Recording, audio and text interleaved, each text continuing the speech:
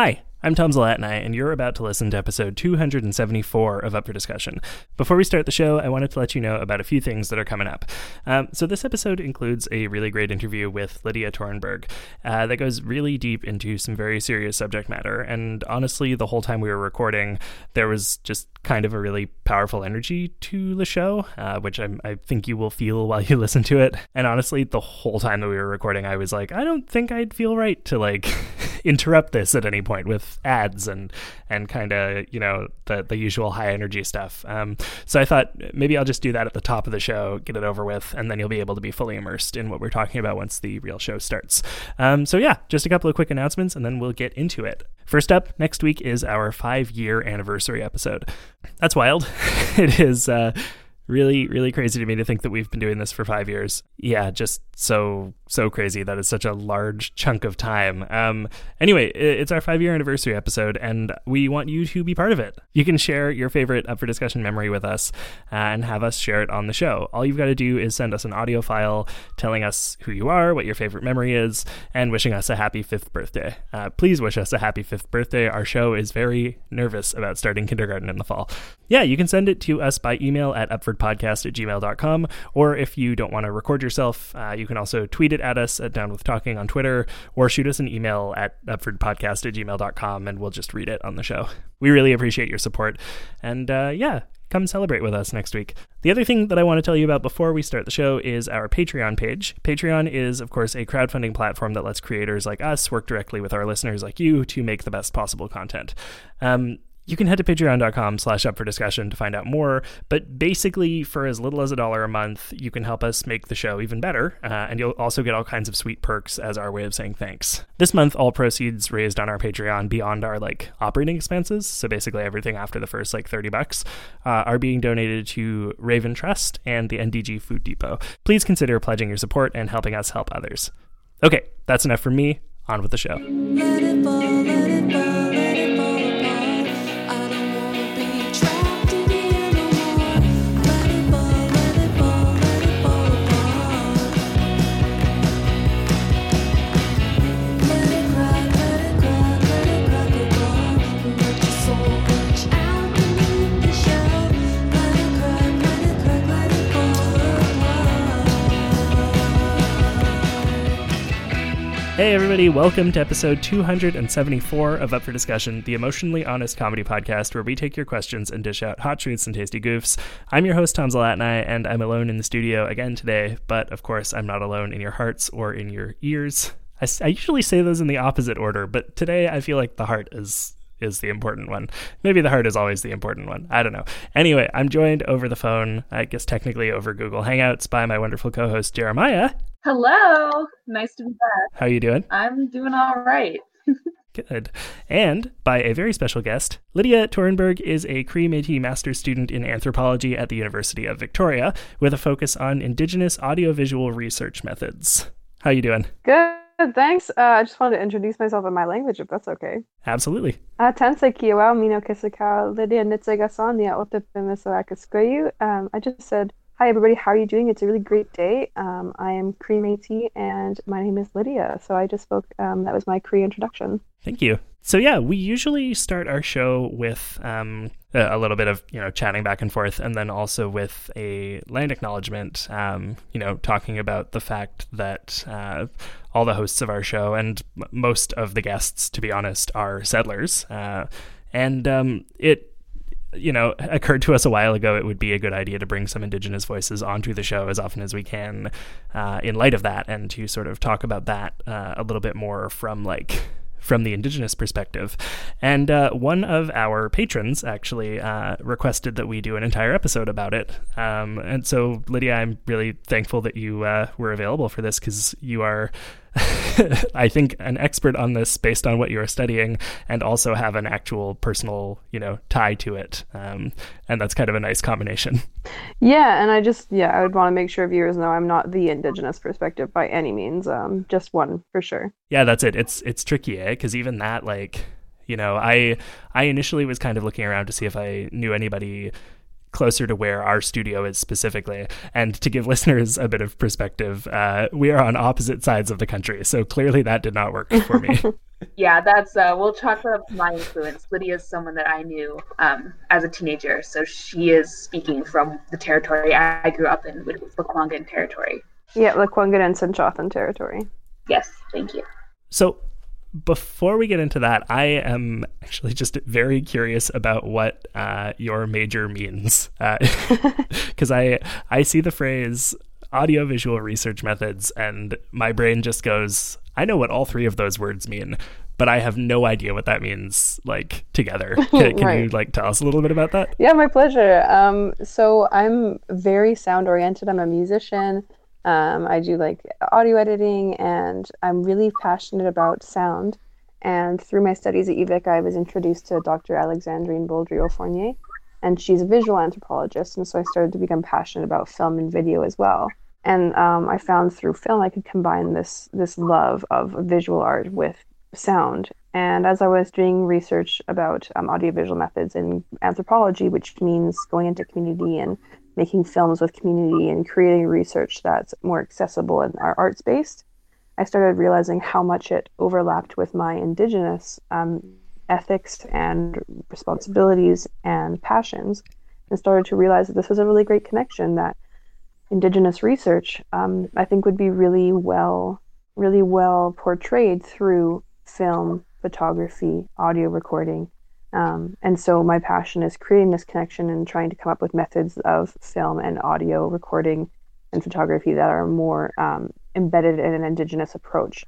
So in my honors research, I started looking at the different works of other Cree Métis filmmakers, such as Christine Welsh and Gil Cardinal, and looking at how do they make films that's different than the Hollywood tradition. And through that, came up with an idea of how to create anthropological films from an indigenous voice and from my Cree Métis aesthetic. That's really cool. I have never heard of the concept of audiovisual research methods before, but to me this kind of sounds like almost like documentary work, except with more of an eye toward like just kind of capturing the true moments that people live through, I guess, rather than trying to tell any specific narrative. Yeah, and I think part of it is like, as anthropologists, one of the things we do the most is called participant observation. And this idea that you participate in a moment with your research participants and you observe while you're doing it.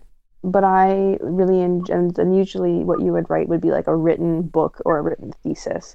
And what I really enjoy about audiovisual methods is that you're accruing, your learning is happening as you're creating your film, but then your learning is portrayed to the film. So it's more accessible to other people. So it's easier to watch a film than it is to read an academic article with a bunch of words you can't understand. And it's more impactful. It's got a more emotional, it's got a more sensorial kind of quality to it that makes it just a more impactful experience. So let's say if you were wanting to use audiovisual methods to look into the Wet'suwet'en and support movements, it's going to be much more visceral and emotional to watch the faces doing the work rather than just reading stories about or reading your impressions of what it was like. Yeah, that makes sense. That sounds like a really cool medium to be working in. I'm kind of jealous, honestly. That's really neat. So you mentioned while explaining that that you feel like it has a like distinct link to your indigenous side of things. Can you explain a little bit what you mean by that? Like, where does that kind of parallel come in? I think the way that it connects best with my culture is the ethics of listening and storytelling. So as a Cree Métis person, we have oral history as our way of communicating and sharing knowledge. And so one of the best things about audiovisual methods is that you get to look at whoever's speaking and listen to their laughter, their cadence, all the paraverbals that go into telling a story. And so audiovisual methods maintain that connection between storyteller and listener.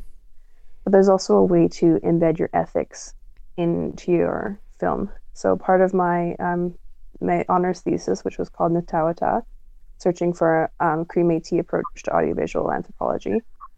In that, I looked at a lot of Indigenous filmmakers use a different kind of approach to filmmaking than you do in Western filmmaking. So one of the things they do is they'll often have themselves on the screen. So instead of doing an interview where you are behind the camera and the person you're interviewing is in front of the camera, you'll sit together in front of the camera. And so it's a more connected, reciprocal, personal way of interviewing that shows the questions that you ask, which also shows the ethics of the person, and how they responded. So you're seeing what was inspiring their response. And you can take care of that person if they start to get emotional. Well, you're there with them and you can really walk with them through that moment. So it's got a lot of aesthetic connections, but also those ethical connections.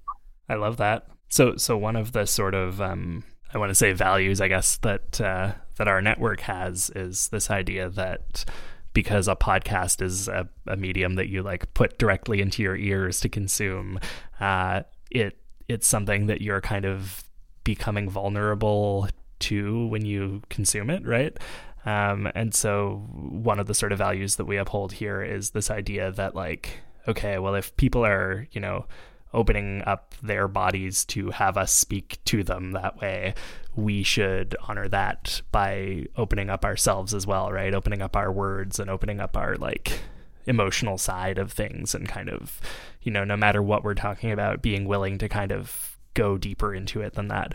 And I think that there is something really, really like cool about framing the idea of an interview being face to face, so that like, because I wouldn't even thought about that actually. Like I've never thought about it before, but I don't really see, interview settings where we see both people on screen that often, right? With the exception of maybe like late night talk shows where it's all pretty surface level. You don't really get that sort of emotional connection in the media that's produced in sort of the Western world that much. And like, yeah, that's really cool. That's really interesting to think about. Yeah, and I have an elder, I just mentioned her name is Christine Welsh. She's a Métis filmmaker, but she also was an elder in residence and a retired professor at the University of Victoria. And when I was doing my honors research, I had a minute to sit down with her, and she said something that was really powerful. She said, never ask somebody to go somewhere that you're not willing to go with them. So if we're going to have conversations that are emotional, if we're going to have conversations that might make you more vulnerable, or if we're going to ask listeners to go somewhere more vulnerable, then we better go there with them. And we better be taking them somewhere that we're willing to go as well. And that was really impactful for me. And so exactly what you're saying is right. It's about how do we take care of the people who are telling our stories. And we also can think about in reality TV, you hear so many times of, oh, I didn't say that, or that was taken out of context. But if you have yourself in front of the camera and you have those questions that you ask, people know exactly why you said what you said. And that can be quite telling. Alan Sobonsowen is a very famous Indigenous filmmaker. And there's a really famous interview with the head of the Department of Fisheries, and she asks some very pointed questions, and he gets quite visibly upset. And you can really see it's very impactful to see her questions and how powerfully and how emotionally he responds to those questions. And so it actually gives you a greater context to understand and appreciate that interview. To sort of like be vulnerable myself, I'm really kind of like, I'm kind of floored by that. That's such a wow, that's just very profound, and I'm kind of I'm a little bit speechless. Jeremiah, say things. I'm also speechless. I'm kind of just sitting there absorbing it all. Yeah, it's really nice to hear academic speech that also connects that bridge culturally and speaks to an academia that isn't just like white and Western. Yeah. And I'm definitely very inspired to know that you and your peers are doing that work. It's really exciting. Yeah, thank you. I really recommend people looking at the Indigenous corners of the National Film Board of Canada. It's really impressive work, and I've been very inspired by that, and hoping to bridge the academic side of it. And I'm very inspired by these amazing Indigenous scholars like Margaret Kovach and Kathleen Absalon. I'm very passionate about those women, and I'm really passionate about those filmmakers like Christine Welsh and Eleni Sobonsowen. And so it's such a pleasure to be able to hopefully create a bridge between those worlds that I'm so passionate about.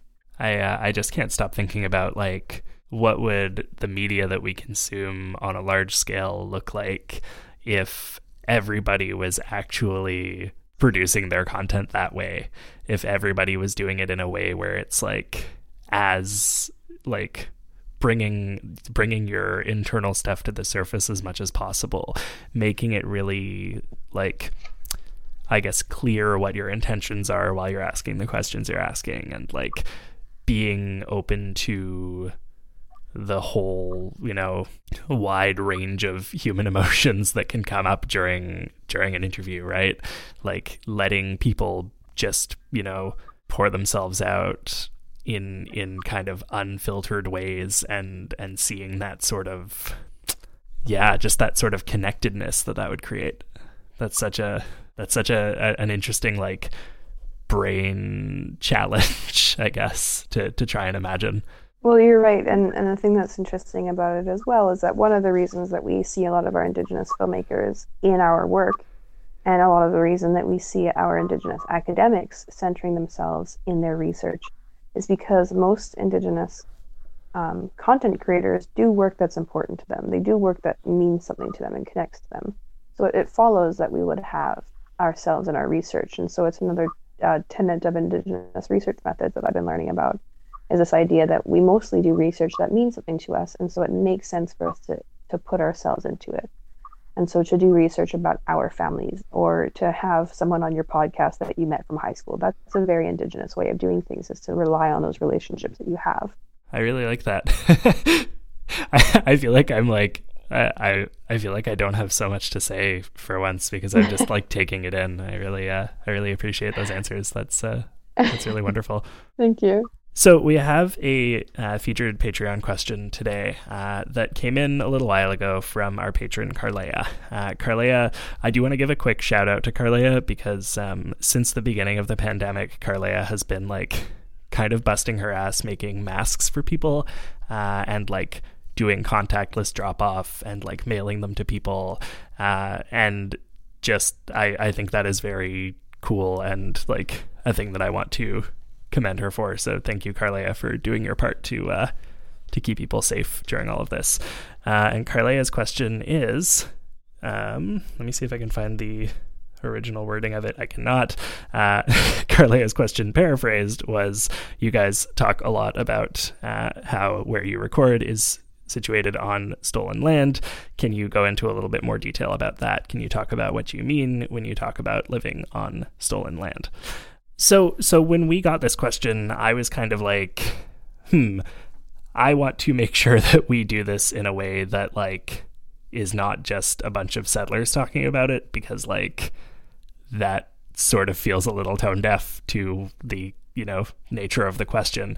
And at the same time, I wanted to make sure that I thought as much about it for myself as possible leading up to it, right? Because I also, you know, think that as settlers, it's and this is, you know, what we say most episodes, like we as settlers, it's important that we like wrestle with these things and think about these things. So I guess maybe I'll start with like my understanding of what that means, and then if you want to like, I don't know the best way to do this, maybe I'll say what I think about this, and then Jeremiah, if you want to sort of add, and then Lydia, if you want to kind of like tie it together. Does that make sense? Sure. Yeah. So for me, as someone who only started kind of knowing anything about this within the past like year and a half, and really reflecting on it intentionally over the past year, what it means to me is a lot of the time in, you know, air quotes, history, people decide to go and try and find new spaces for themselves. And spoilers, most of the time that ends up meaning kicking out the people who already live there, which is shitty and like something that should not happen, and doesn't happen as much as directly anymore, because the world has kind of settled, and you know, this was then and this is now. But the effects of that are all still very much at play, and there's a lot of things still going on, and a lot of ways that those boundaries are still being pushed, and people are still being pushed out of places where they live. And like, that sucks.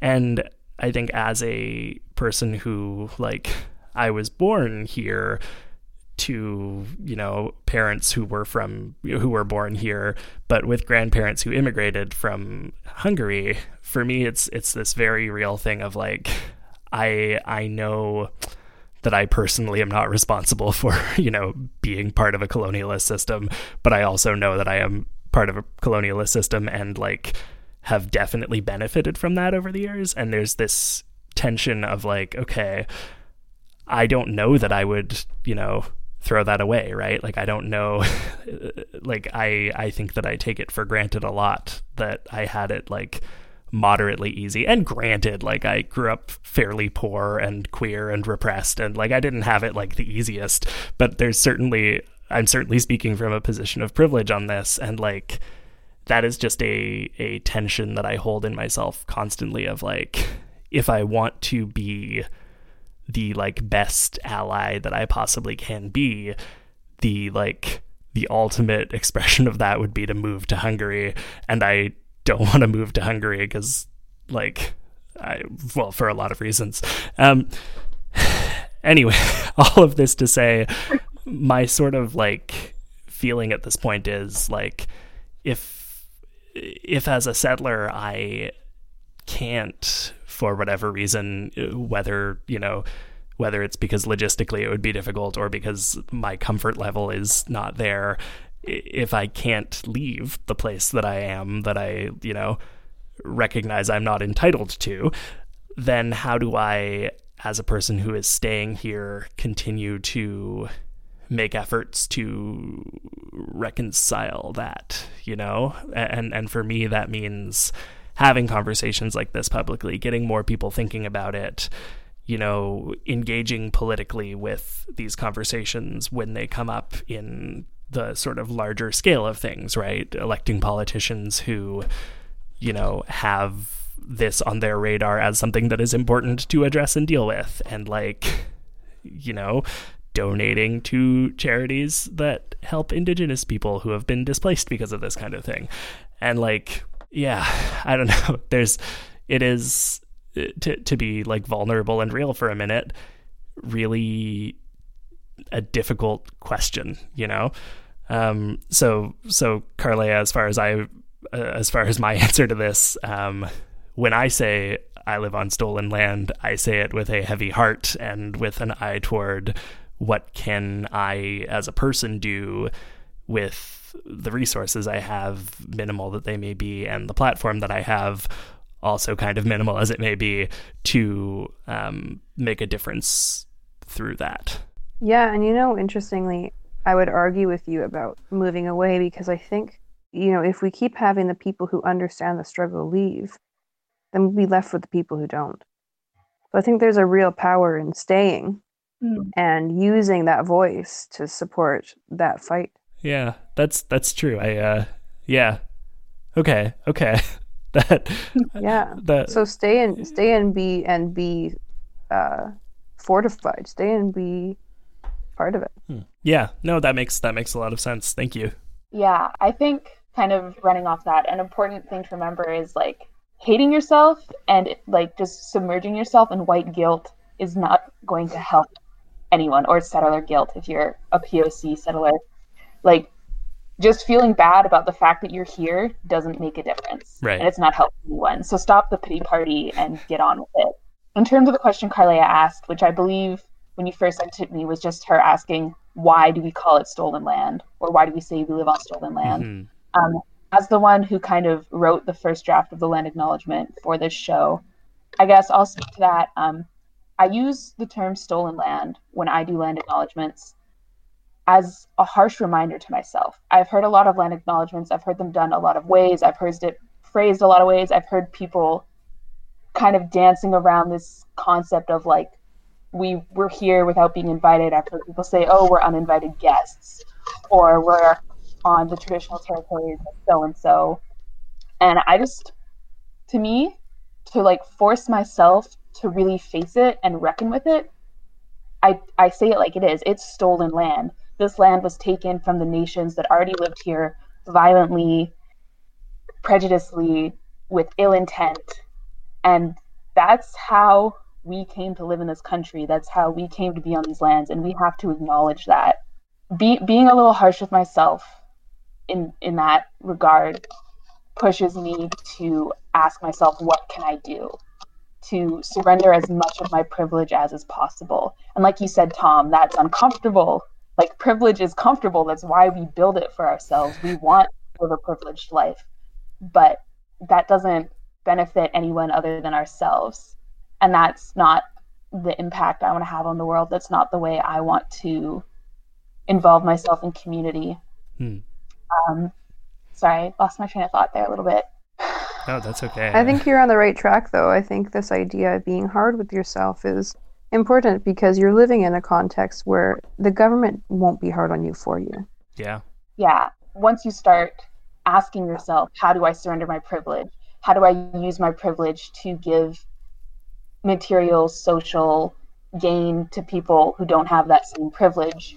It also allows you to start thinking of the world in different ways and thinking of your social connections and your networks in different ways. And instead of being like, oh, which politicians should I elect, or which MP should I send a letter to, which is all important work you should be doing, you can also ask yourself, outside of the political sphere, outside of the theoretical debate of the rights of the people whose land this is, how do I, like, viscerally, hands-on involve myself in the fight, in the struggle, in that allyship? And using a word as visceral as stolen, as like keeping that concept of theft in my head helps me think in like the same kind of, helps me focus on those like tangible aspects I can be doing. Yeah. Rather than just that, like, oh, sitting in my room on my computer, how can I help? It's like, where do I need to go? Where do I need to put my body? Where do I need to put my heart when I'm doing this work?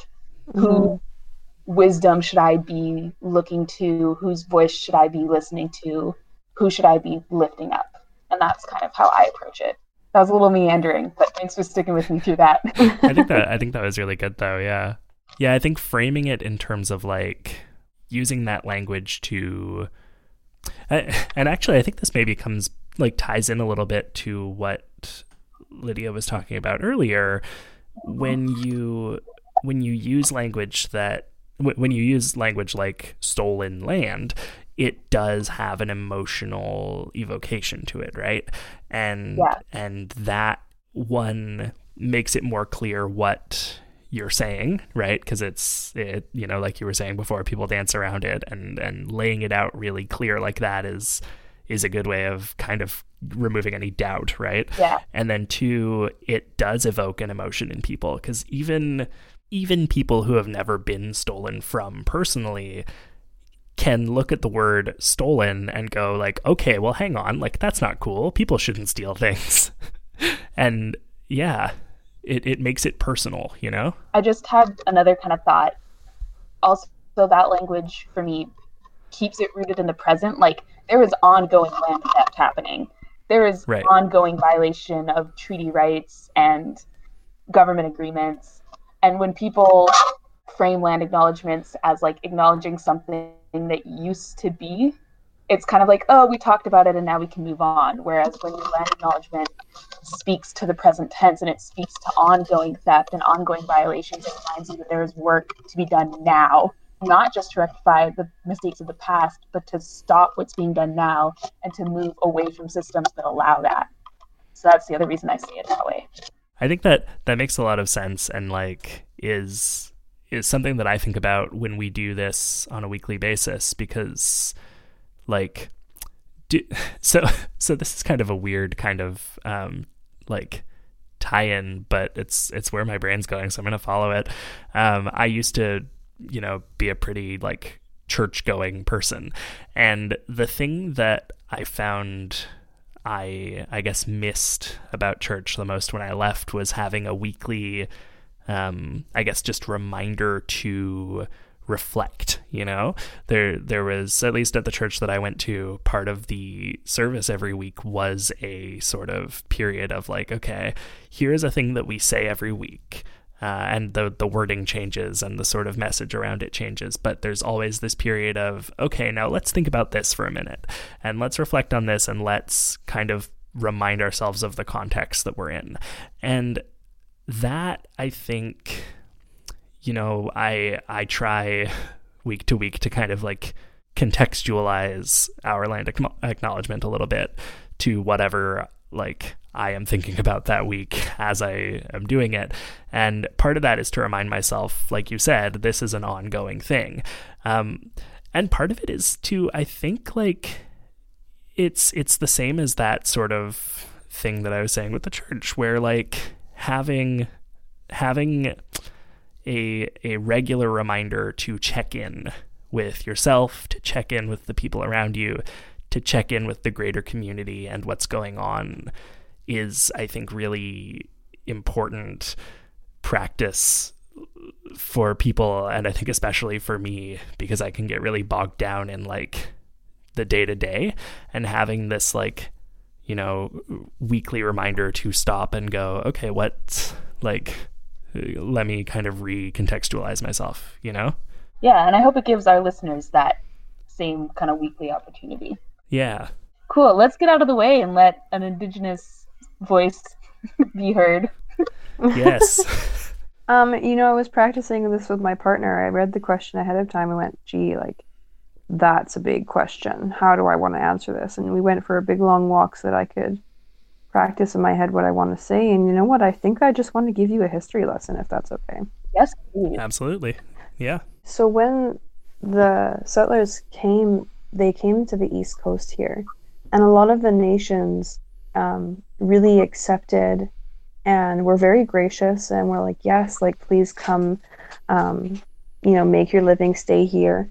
But the understanding was like that this is still Indigenous land, this is still our nations, but like, yes, you're welcome to share with us. We have an abundance and everything's okay.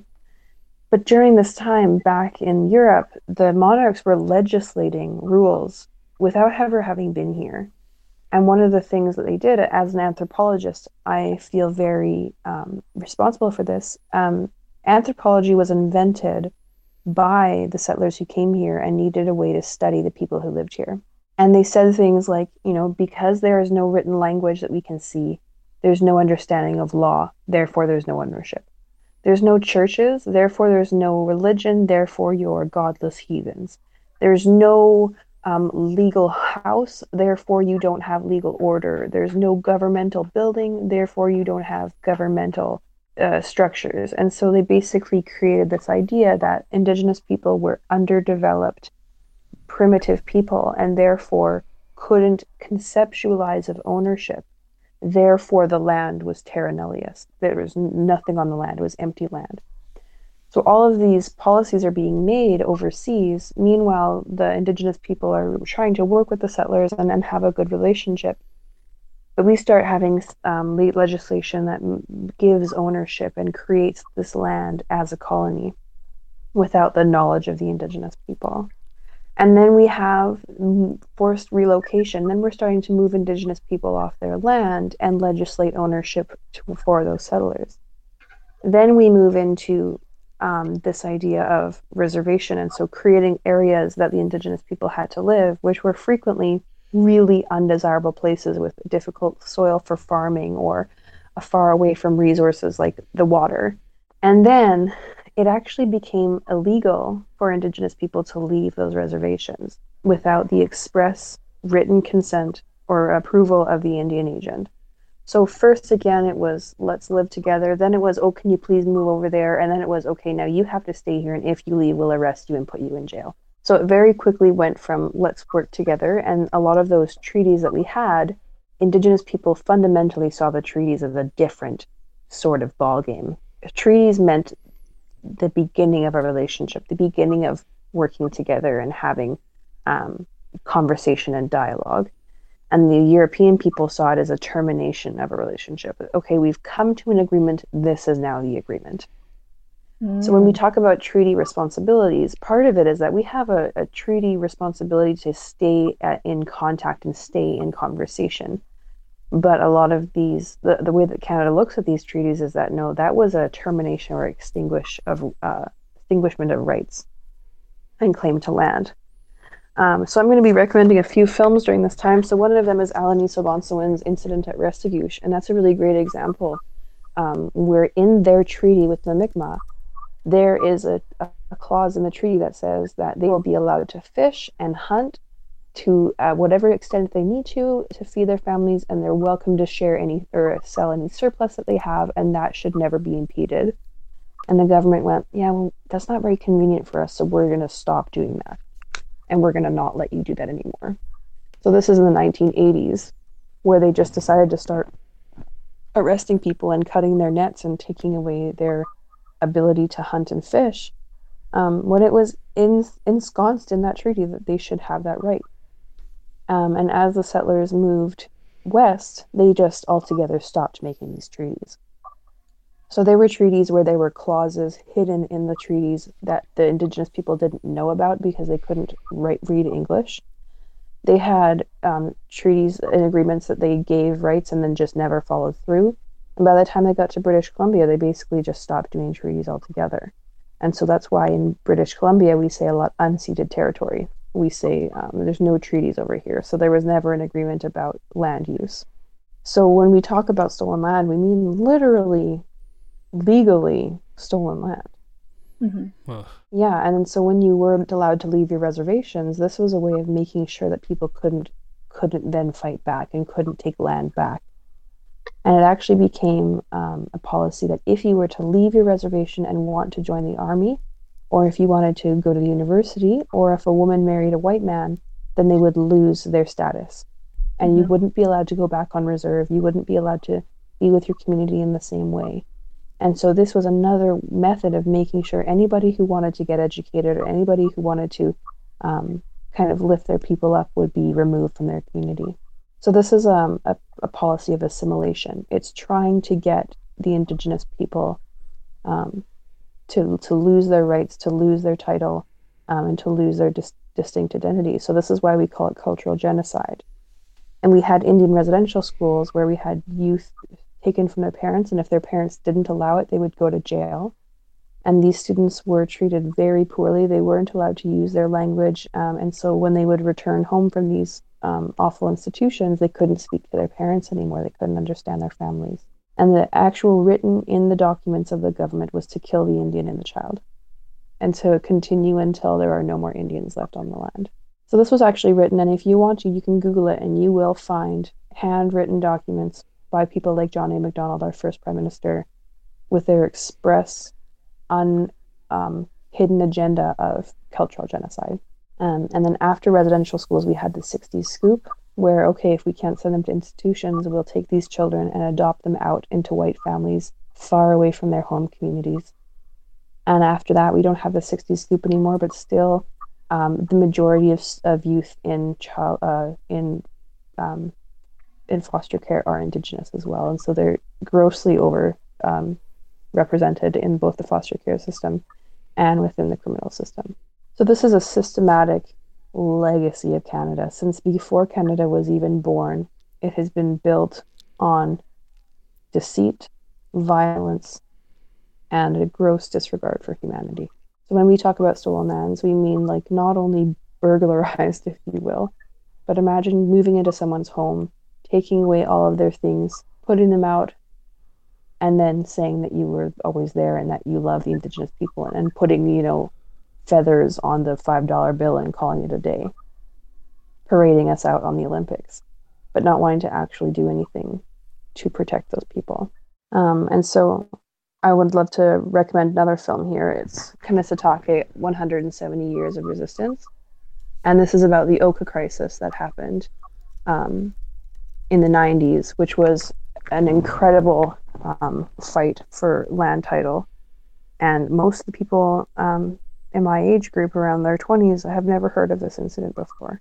And so the Wet'suwet'en support demonstrations that are happening and the conflicts that is happening, it's not new. It's nothing new. These incidences have been happening since Canada was founded. And I think it's so important for people to educate themselves, because they're not going to get that education in high school. They're not going to get that education unless they actively seek it in university. And they're certainly not going to get it by the government. It's like hitting me that this kind of, more than just theft, it also sounds like kind of federally mandated gaslighting. Absolutely. Jeez. Yeah, it's dark and it's deeper and longer and more committed than we know of. And it takes an active and concerted effort to go find that education because it won't be given to you if you don't look for it. Yeah, I mean, I like, I grew up here in Quebec, going to high school, and like, definitely this is nowhere near the curriculum, right? Like the when you first started telling us the history, the first 3 or 4 sentences were all things that were definitely in the history book, and then by like the 5th sentence, it was veering off in a much more serious direction than anything that we ever learned. And like, I think that so a friend of the show, Rob Green, is a history teacher at my old high school, actually, and he has kind of been very vocal about how the curriculum needs to change to reflect the truth, right? And I just, in conversations with him over the years, have seen him get more and more frustrated at how that's just not changing still. And like, yeah, it's disheartening. Right, and it took, my partner and I went for this walk, and it was about a 45-minute walk of him just listening and me just saying like everything that I know, and so this was me giving you an abridged version. The atrocities just continue, and they just become more and more obvious of what the government was trying to do. And so, I was so excited when John Horgan was elected here in BC. I live on the traditional territory of the Saanich, Lekwungen, and the Lekwungen-speaking people of the Songhees and Esquimalt. And I was just so excited to have John Horgan. And, I was like not super excited to have Liberals have won federally, but was still like, this is a great move toward what my values are. And immediately with the pipeline situation, it's just immediately gone down the drain. And to sit there and think that I've been voting NDP for so long, and here they are finally in power and they're letting me down.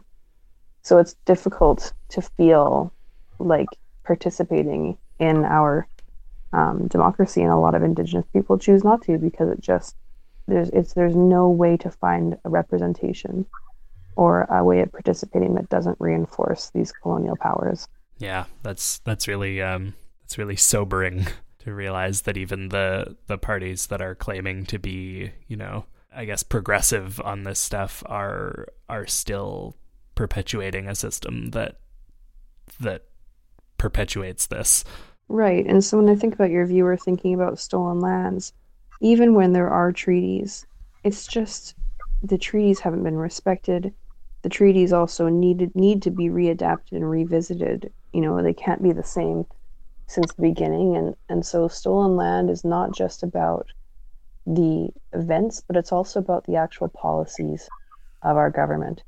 And so Canada's 150th celebration was hilarious to me because I've been working with the Cowichan First Nation on one of their beautiful cultural sites called Yiyamnuts, and that's a over 2,000-year-old cultural site where there's archaeological evidence of structures and farming and activity older than the pyramids up here on Vancouver Island.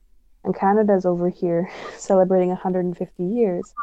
We can celebrate over 2,000 years of living here. Wow, just wow, yeah. Mm-hmm. Well, I'm noticing that we are getting close to 7. So I do want to give you the chance if there's anything else you think you definitely want to hit on before we wrap up. Go for it. I guess just as a filmmaker, as a audiovisual researcher, it's hard for me to ask you to go read Decolonizing Methodologies by Margaret Kovach or Decolonizing Methodologies by Linda Tawaihi Smith, but it's easier for me to ask you to go watch free films. So the National Film Board of Canada is really an excellent resource, and like I said, Alanisa Bonsuin, Gil Cardinal, Christine Welsh, they're excellent filmmakers, and you're going to find stories of Canada that I promise you've never heard before, and in a really beautiful way where you're getting to listen to the actual people who were there, the actual Indigenous voices who lived it. And so it's a much easier way to educate yourself, but also I think a more powerful way because you're having that emotional, vulnerable, visceral experience. So I just can't recommend that enough. And I'd love to leave a list of some films for you to put in the description of this podcast, because I just think there's so much learning to be done, and it is difficult to ask you to spend all those hours doing paper research. So let me give you some places to start. Cool. Yeah, thank you. We'll definitely include a list in the description of the episode of films for people to check out. I really appreciate you taking the time to talk to us about this, and like I recognize that, you know, this cannot have been an easy conversation for you, because it speaks to like generational trauma, and that is never easy. So I really want to thank you like profoundly for doing this with us. And two, I want to thank you for the history lesson, one, obviously, and then two, the sort of cultural exchange of this idea that something that is audio and visual is more significant than something that is written down. I think is really, it's a really beautiful idea, and it resonates with me in a way that I hadn't thought about until you said it. But as soon as you said it, I was like, yes, that's true. And so I really appreciate you. I was going to say dropping by to talk to us, but you know, we're in a quarantine, so phoning in to talk to us about that. Yeah, and ask them what as I'm very grateful to you all. So thank you very much for having me. It's a lot of pressure to be a singular voice, and I do want to just express that this is my own teachings and my own perspectives, and it doesn't reflect everybody, but if you want to use any of the stuff that you've learned from here, you can use my name. And so that's an ethics, that if I screw up, you use my names, others are going to know it's me and they're going to come find me. So as part of my ethics, please do cite me, but do know that this is just one perspective, and I'm responsible for that perspective. I like that. Yeah, I think that's an important thing that I think we all need to do, is be more willing to attach our name to our work and our statements, so that we can really stand behind what we're doing and saying. So thank you. Yeah, and that's one of the biggest reasons that we introduce ourselves and self-locate. So one thing we do is territory acknowledgements, but we also in Indigenous academia do self-locations, and that's kind of like a self-territory acknowledgement. And part of the reason we do that is so that if we screw up, we are 100% accountable for that. 100% accountable. I like the spirit of vulnerability and accountability. I think those are both things that keep us grounded and keep us thinking about more than just ourselves, you know? All right. Well, thank you so much, Lydia. This was really great. Thank you so much for having me. And thank you, Jeremiah, for co-hosting this one with me. It's always good to have you. No worries. And thank you for listening. If you like this episode, please share it around with people who you think will also benefit from it. Everyone will benefit from it. Share it with everyone. Yeah, fair point. Share the episode on social media. Share it directly with a friend.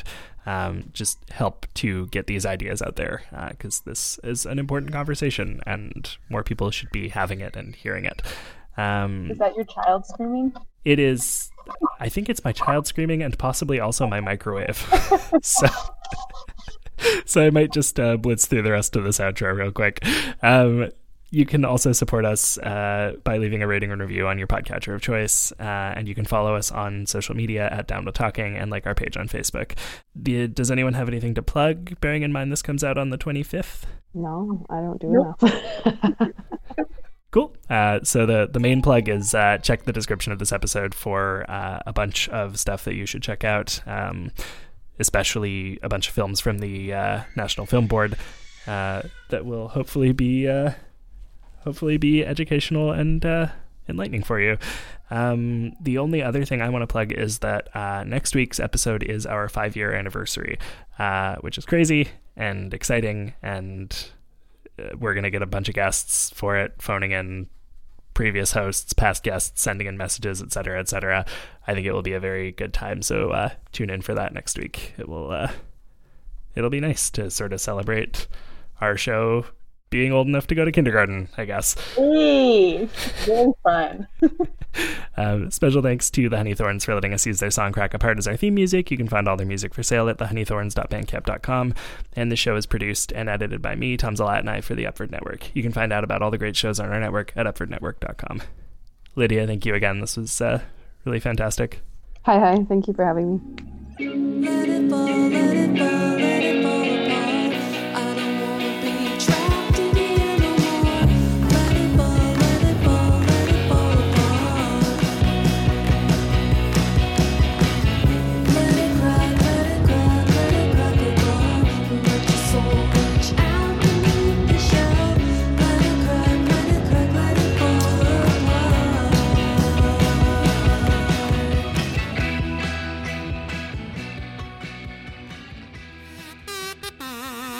Dungeons, Dragons, Canada, the multiverse theory, corgis, queer French representation, accents, reconciliation, angels, demons, squirrels, lad, moose, moose and squirrels, sorcerers, dinosaurs, barbarians, forests, giants, rogues, warlocks, plains, sewers, lavender. Natural Toonie, A Canadian Dungeons and Dragons podcast. right here on the Upford Network.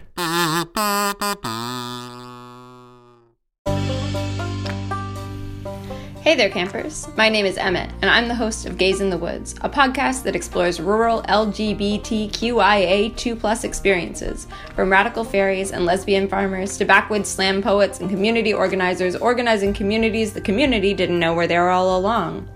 Can you have a pride parade when you're the only gay in the village? What is camp when you live in a trailer? And if a genderqueer bear shares their pronouns in the forest and nobody gets it, is anything real? I don't know, but let's find out together on Gaze in the Woods, an Upford Network podcast.